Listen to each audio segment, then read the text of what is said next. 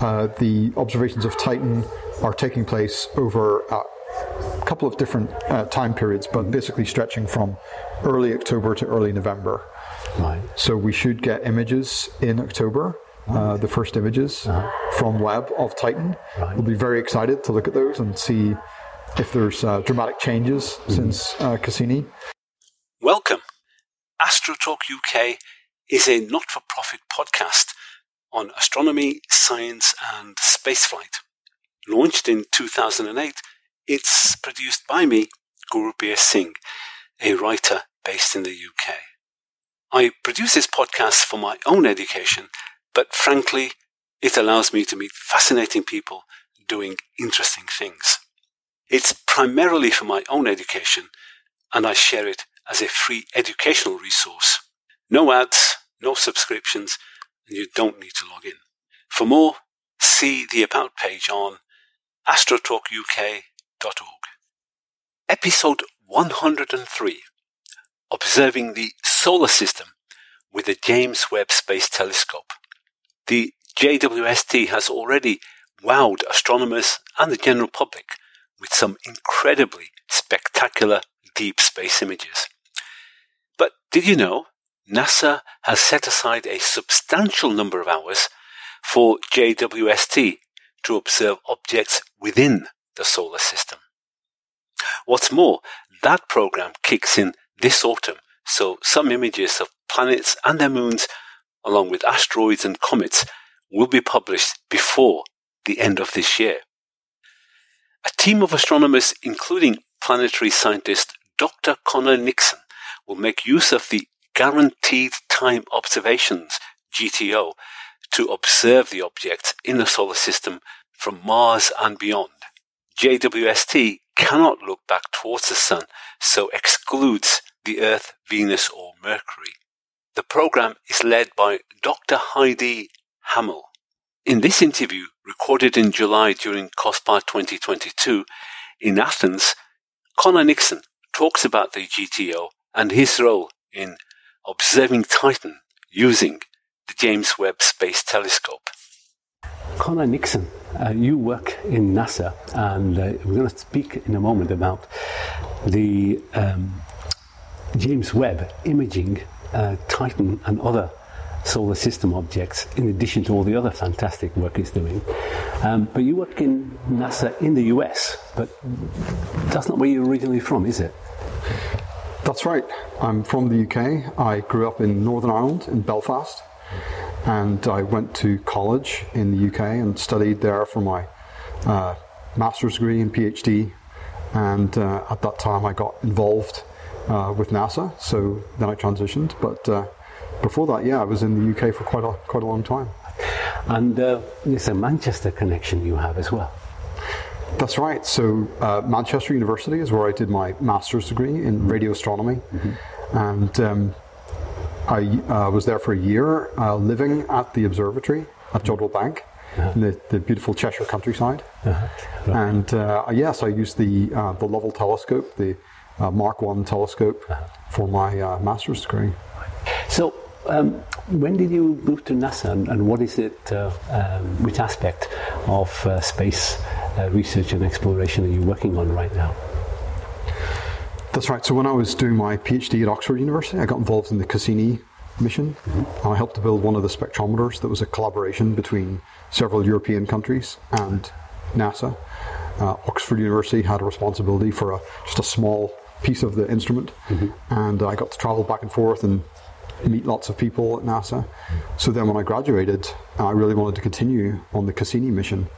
So that's what I did. I went and joined the mission when it was soon after launch. Right. I stayed there right to the end. And were you working on the spectrometer aspect of Cassini? That's right. It's called the Composite Infrared Spectrometer, CIRS, and that's the instrument that I worked on for several decades, and all the way through from before launch to after it dissolved into Saturn's atmosphere.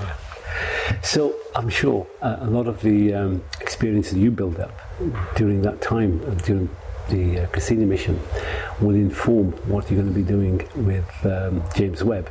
So just take us through about the exploration of the Saturn system, which prior to the main topic I want to talk about, James Webb looking at Titan, what do we know about Titan and which spacecraft and instruments have been used to provide that information?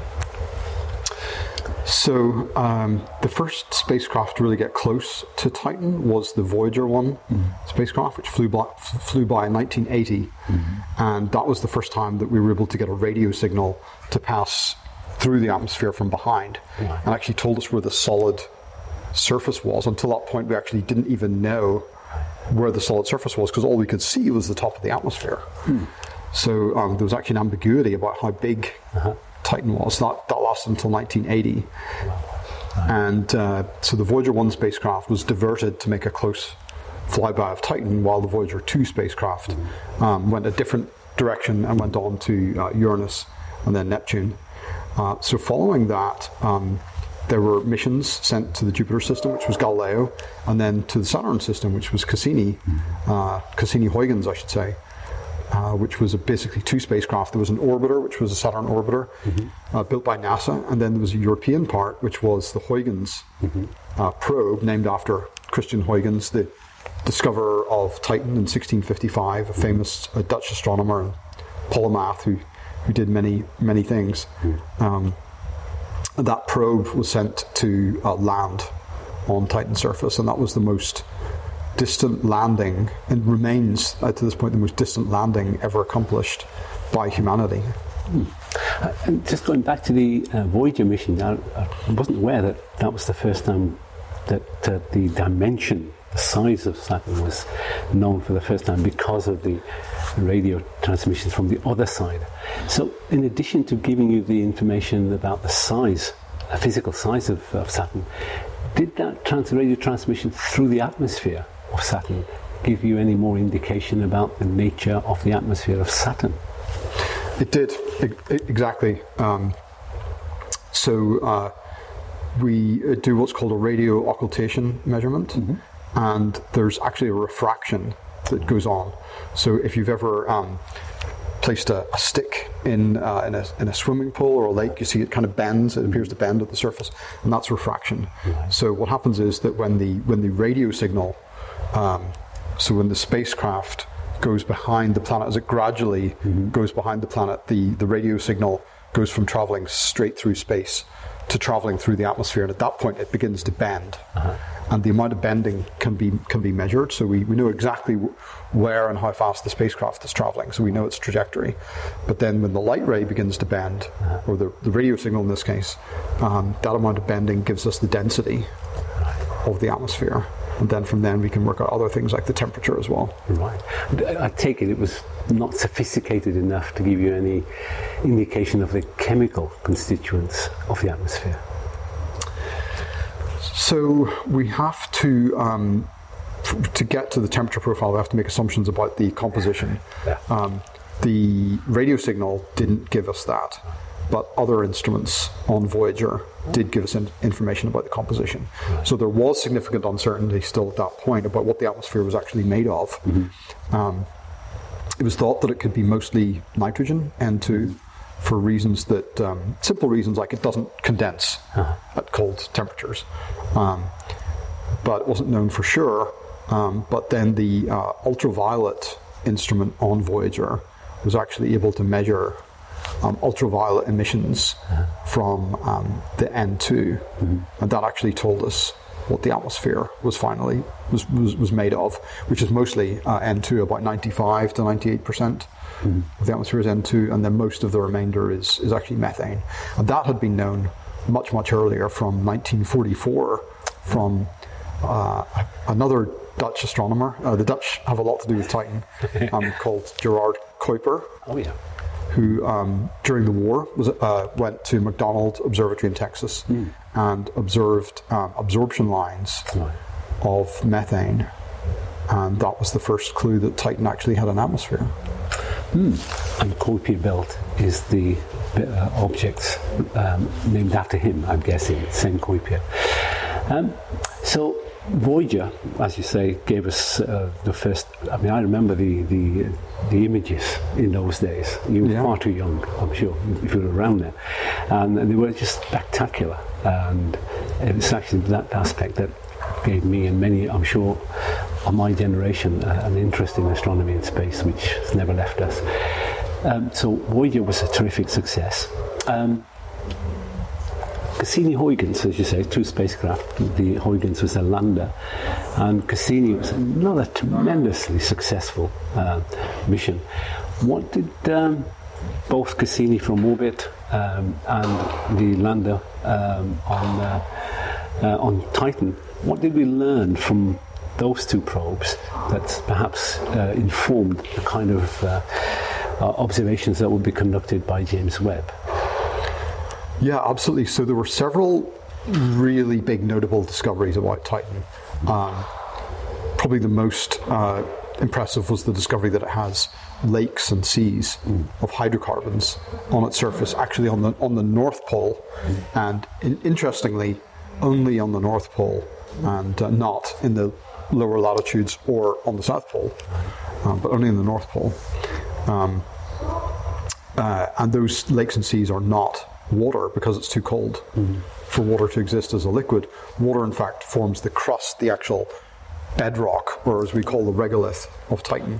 Right. So the surface, if you were walking around on the surface, you'd be walking around on mostly water ice, frozen as hard as rock. But then there's pools of hydrocarbons, which are basically petroleum or LNG, liquefied natural gas, methane, ethane, propane, which is what you have in those tanks used for your barbecue grill. So that's what's on the surface, actually forming the lakes and seas. So that was a big discovery from Cassini, from the radar instrument and the imaging. One of the other very interesting but a little bit less well-known discoveries was that there are dunes on the surface of Titan. Like sand dunes. Like sand dunes, except they're not made of the same material. Again, right. So Titan being an exotic place does not have that silicate material which makes the sand on the Earth, which is kind of ground up rock. So, in fact, the dunes are made of sort of a plasticky material, which is not very well known. But it appears that this stuff comes out of the atmosphere. It's kind of like a smog. And these particles kind of coagulate, and then it's dry enough on the surface that they can basically just blow around and form dunes of sort of smog, or you can think of it as soot almost. So there is some sort of a weather cycle. Well, it's like we have here with rain. On Titan there is winds, dunes, and I'm guessing it's the hydrocarbons that form the cycle? Exactly. So on Earth we talk about hydrological cycle, which is the cycle of water evaporating, forming clouds, and then raining down and carving river channels or maybe glaciers, and then eventually making its way back into the ocean. So on Titan it does have its own hydrological cycle, or sometimes we call it a methanological cycle, because the substance which is able to be in both a gaseous state and a liquid state close to the surface is methane.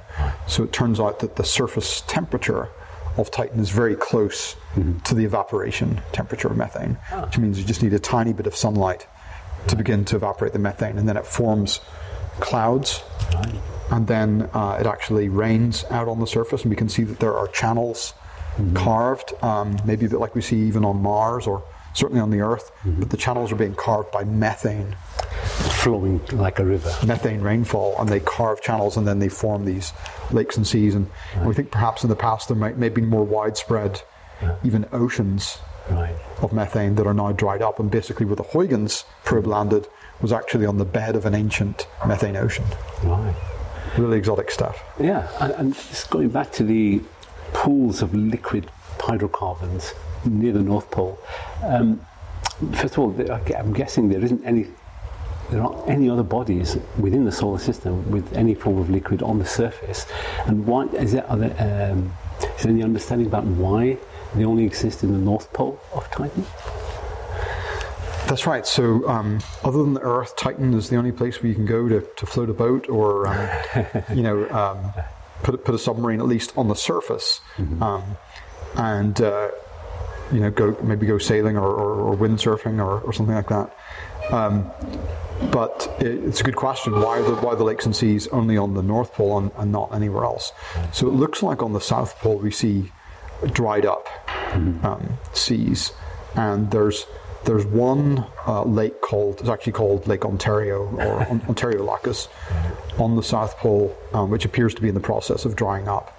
So even during the course of the mission, it appeared to kind of shrink its boundaries, and we think that it's probably a bit sort of viscous, which is why I didn't include it when I said that all the seas were on the North Pole. There is one that's been seen on the South Pole, but it's probably a bit sort of sludgy or viscous, right. And appears to be in the process of drying up. So maybe it's more analogous to like a swampy type thing. Again, hydrocarbons, but we think this one is mostly ethane, which is a slightly heavier substance than methane.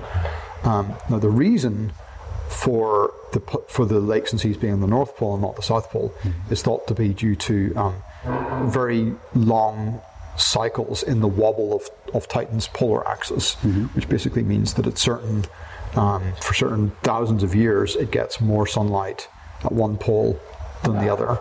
So that basically allows the liquids to migrate. When I say migrate, they're not crawling across the surface, they're evaporating and then raining out preferentially on the north and getting evaporated a little bit less on the north, so they basically all migrate. But maybe some thousands of years in the future, they would actually re-evaporate and migrate back to the south, but not on an annual time scale, but on many thousands of years. Right. And we know that there is a mission going within the next couple of years, but it won't be until the next decade until it arrives, Dragonfly, that will actually it's going to be a quadcopter type mission. That's right. And that will be able to, certainly be able to examine the surface and the atmosphere. Will it be going anywhere near these lakes, do you know? Actually, no. So you're right, the Dragonfly mission, which is a sort of like a very big drone. It's sometimes called a quadcopter. It's really an octocopter. It has two rotors at each corner, and it's sort of lifting a large sort of relocatable lander, basically something about the same size as one of the big Mars rovers like Curiosity or Perseverance, basically lifting it up and moving it a few miles at a time. And it's been targeted to go to the equatorial parts of Titan, and basically it's going to land amongst these dunes, these hydrocarbon dune fields, and it's going to sort of sit down in the space between two dunes, and then it's going to sort of hop over these dunes. And one of the goals is to get to a large crater, which is called Selk. I think it's around 80 kilometers or so in size. And one of the reasons is because the crater actually allows some excavation through the crust to a deeper level. So you begin to see a little bit of sort of what's below the surface. And so that's where the mission is sent. Part of that is also due to the fact that when you get to the poles, communication can be a little bit more difficult depending on which season you're in. Obviously, there's a winter season at the poles where basically you're out of sight from the Earth. So the equatorial regions are good for communication. And it won't be accompanied by an orbiter, so it will be transmitting to Earth from the surface of Titan. Direct to Earth from the surface, that's right. And it's quite a thick atmosphere. I'm sure that will help with flight compared to what amazing but difficult job Ingenuity has on the surface of Mars. That's going to be a challenge for communication because you've got all this haze between the quadcopter and Dragonfly and Earth. I'm sure all the maths has been done, but it's quite a challenge transmitting from the surface of a planet which is quite heavily veiled with something or other most of the time. Yeah, so fortunately the atmosphere is relatively transparent to radio waves. The same is not true at shorter wavelengths with with visible light and infrared and so on. Once you get to long enough wavelengths, the atmosphere is pretty transparent. The particles that are in the atmosphere are very small, so they don't tend to scatter those long wavelengths as much as they scatter short wavelengths. So there's a property of scattering which means that once the wavelength gets similar to the size of the particle, you get a lot of scattering. But when you get to much longer wavelengths, it's sort of transparent.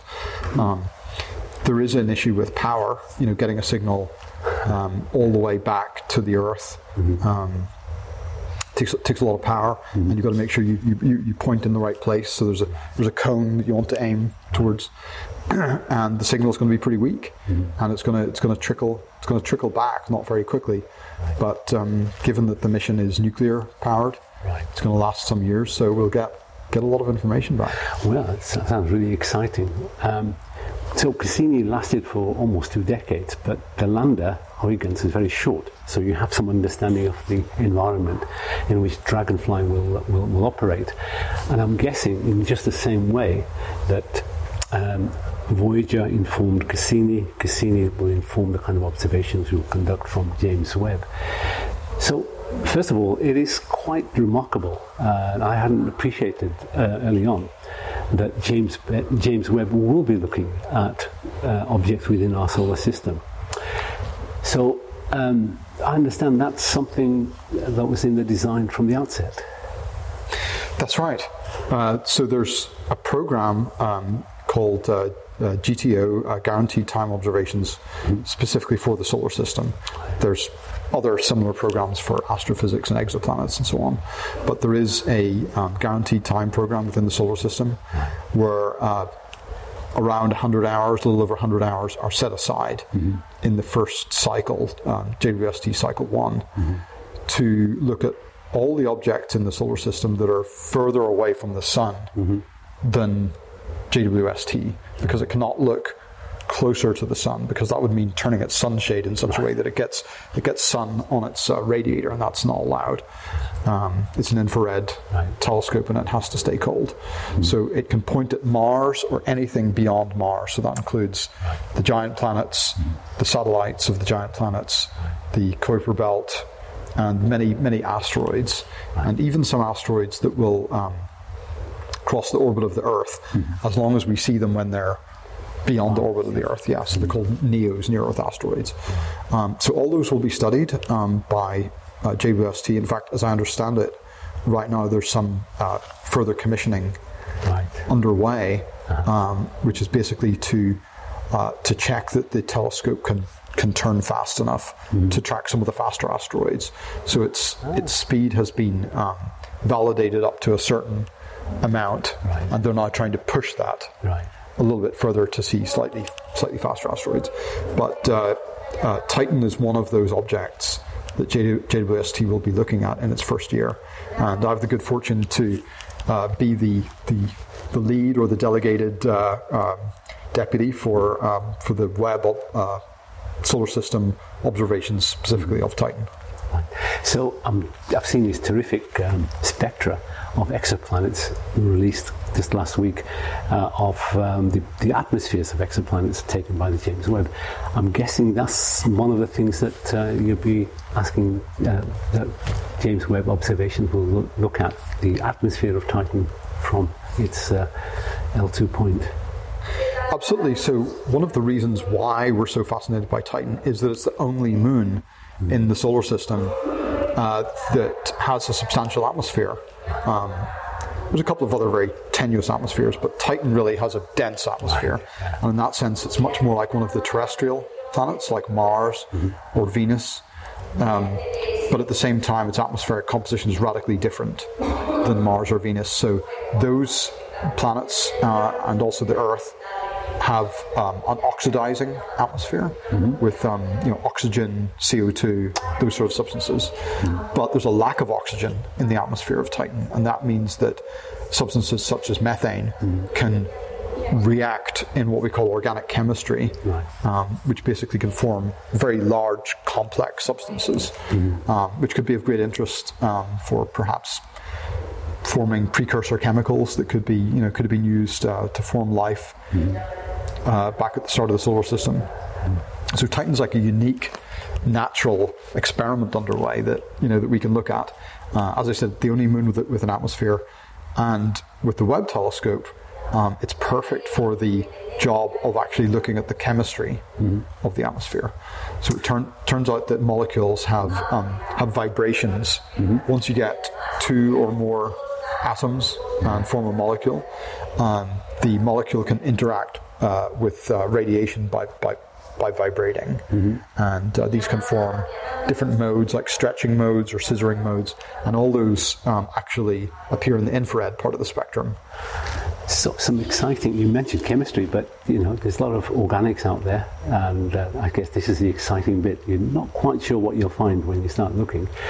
So you've got some time on James Webb to look at Titan. What sort of schedule and what we'll be looking at, and when do you think you'll be publishing some results? Yes, there's going to be a lot of interest and even a little bit of pressure to get results out quickly. So one of the issues about the guaranteed time observation is that normally when you apply for time competitively on a telescope, you get what's called a proprietary period. That means that the PI, the principal investigator of the data, gets typically a year to look at the data before it goes on general release. Now, in this particular circumstance, the bargain that was made to get this set-aside program was that it would be sort of like community service. So basically, the data would be given without competition to a bunch of scientists, including myself, to design the observations. But then we don't own it. Right. So it becomes public immediately. There's no proprietary period. So in effect, we could be in a little bit of a race, to look at the data before everyone else in the world gets their chance to weigh in. Although I would say that we, at least the Titan group that I'm leading, which is about a dozen people, are really the experts in looking at this type of data. So I think we'll be able to do a pretty good job pretty quickly. So usually the principal investigator and the team he or she leads get this time period when they can look at the data and publish papers. In this instance, there's no time period allocated to them, go straight out to the public. I suppose, I'm sure some individuals will be disappointed, especially those who put the time and effort in building the instruments for them. But I'm guessing that as a consequence, there'll be many more papers released, perhaps sooner or earlier than otherwise would have been the case. That's right. So there's a trend now towards having this open access to data. So that, for example, the ALMA telescope observatory, which I've used quite a bit in Chile, which is an array or a network of radio antennas. The data is proprietary. It's exclusive to the PI for 1 year, and then after that point, it goes in a data archive online, which is searchable, free. Anyone in the world can go on their website, download ALMA data, and begin to do science with it. And the idea is that it will increase the amount of science papers, as you mentioned, that come from these very expensive facilities by basically allowing use and then reuse and reuse and reuse of the data as other people do it. Whereas in the past, observatories tended to be private, and then they tended to just hold on to their data and not make it public, and you'd have to put in a special request. So the idea is that you basically get more bang for your buck, right? You get more science papers for the expenditure that goes into acquiring the data. That's a compromise, and a fair compromise, I guess. So, in terms of schedule, when do you think you will have that first access to James Webb to look at Titan, and roughly when will we see the results publicly? Yeah, it's very exciting. The data's coming quite soon in October. Right. The observations of Titan are taking place over a couple of different time periods, but basically stretching from early October to early November. Right. So we should get images in October. The first images from Webb of Titan. We'll be very excited to look at those and see if there's dramatic changes since Cassini. We'll be looking at the haze. We'll be looking through the haze to the surface at some wavelengths. And we'll be looking for clouds and meteorology and seeing if there's any... we know that there's methane storms, for example, on Titan.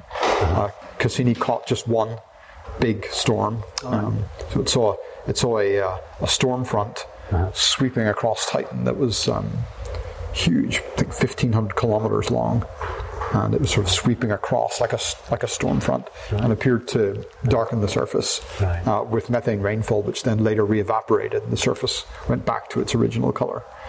So we'll be looking for that type of event if we're lucky, but we'll definitely be looking at the surface. And one of the things that Webb will do with its spectroscopy is telling us more about the composition of the surface. Now, I'm sure the Cassini had a much smaller aperture instrument compared to James Webb, but James Webb's much further away. That's right. The resolution provided by James Webb won't be anywhere near what Cassini provided, I take it. That's right, you're right. It's a much bigger telescope, but it's much, much further away. Here we're close to 9 or 10 astronomical units from Saturn, which is an astronomical unit being the distance from the Earth to the Sun. So close to 1 billion miles of that order. So it's pretty far. And even with Webb, we'll be a little bit limited. So we're expecting at the very best, which is at the shortest wavelengths, we'll get about 30 pixels across, which means we'll get something that's about 30 by 30 in our image, so sort of 900 sort of pixels, that sort of level. As we go to longer wavelengths, there's an effect which means that the pixels get bigger. Right. So we'll get to at the middle part of the infrared, we'll get sort of 10 by 10, 10 by 10 grid on Titan, and it's not going to be as sharp as obviously as Cassini, but one of the good things about Webb is that it will give us many more wavelengths that we didn't see before. And I'm sure, looking at the spectra of the exoplanet, the spectroscopy element of James Webb, looking at Titan is going to be quite spectacular, even though it's so far away. Just one final thing. We've been speaking about Titan, but what's the program for James Webb looking at other bodies within the solar system? Is there a schedule that you're aware of already? That's right. So this solar system guaranteed time program, which is led by a great scientist called Heidi Hammel in the United States, is a sort of umbrella program which has about a dozen different components in it, including Mars observations, Titan, which is the one that I'm involved with, giant planets, led by Lee Fletcher, who's at Leicester University in the United Kingdom, and asteroids, comets, and other objects. We'll be searching for plumes on Europa, and all sorts of exciting stuff. So all this solar system science is being spread out over the first year. So approximately from this summer to next summer, maybe a little bit over a year. And you'll see those pictures coming out, pictures of Jupiter, Saturn, Uranus and Neptune, which will be very exciting because they've not been visited by a spacecraft in a very long time. Uranus in 1986 and Neptune in 1989 by Voyager 2, and nothing since then. So the Webb pictures will be really amongst some of the best images that we've had since that time. And when that happens, maybe even later this year, I'd like to catch up with you again once that information is available. Absolutely. And for the time being, Dr. Conor Nixon, thank you very much indeed. Thank you, Guber. It's been a real pleasure talking to you.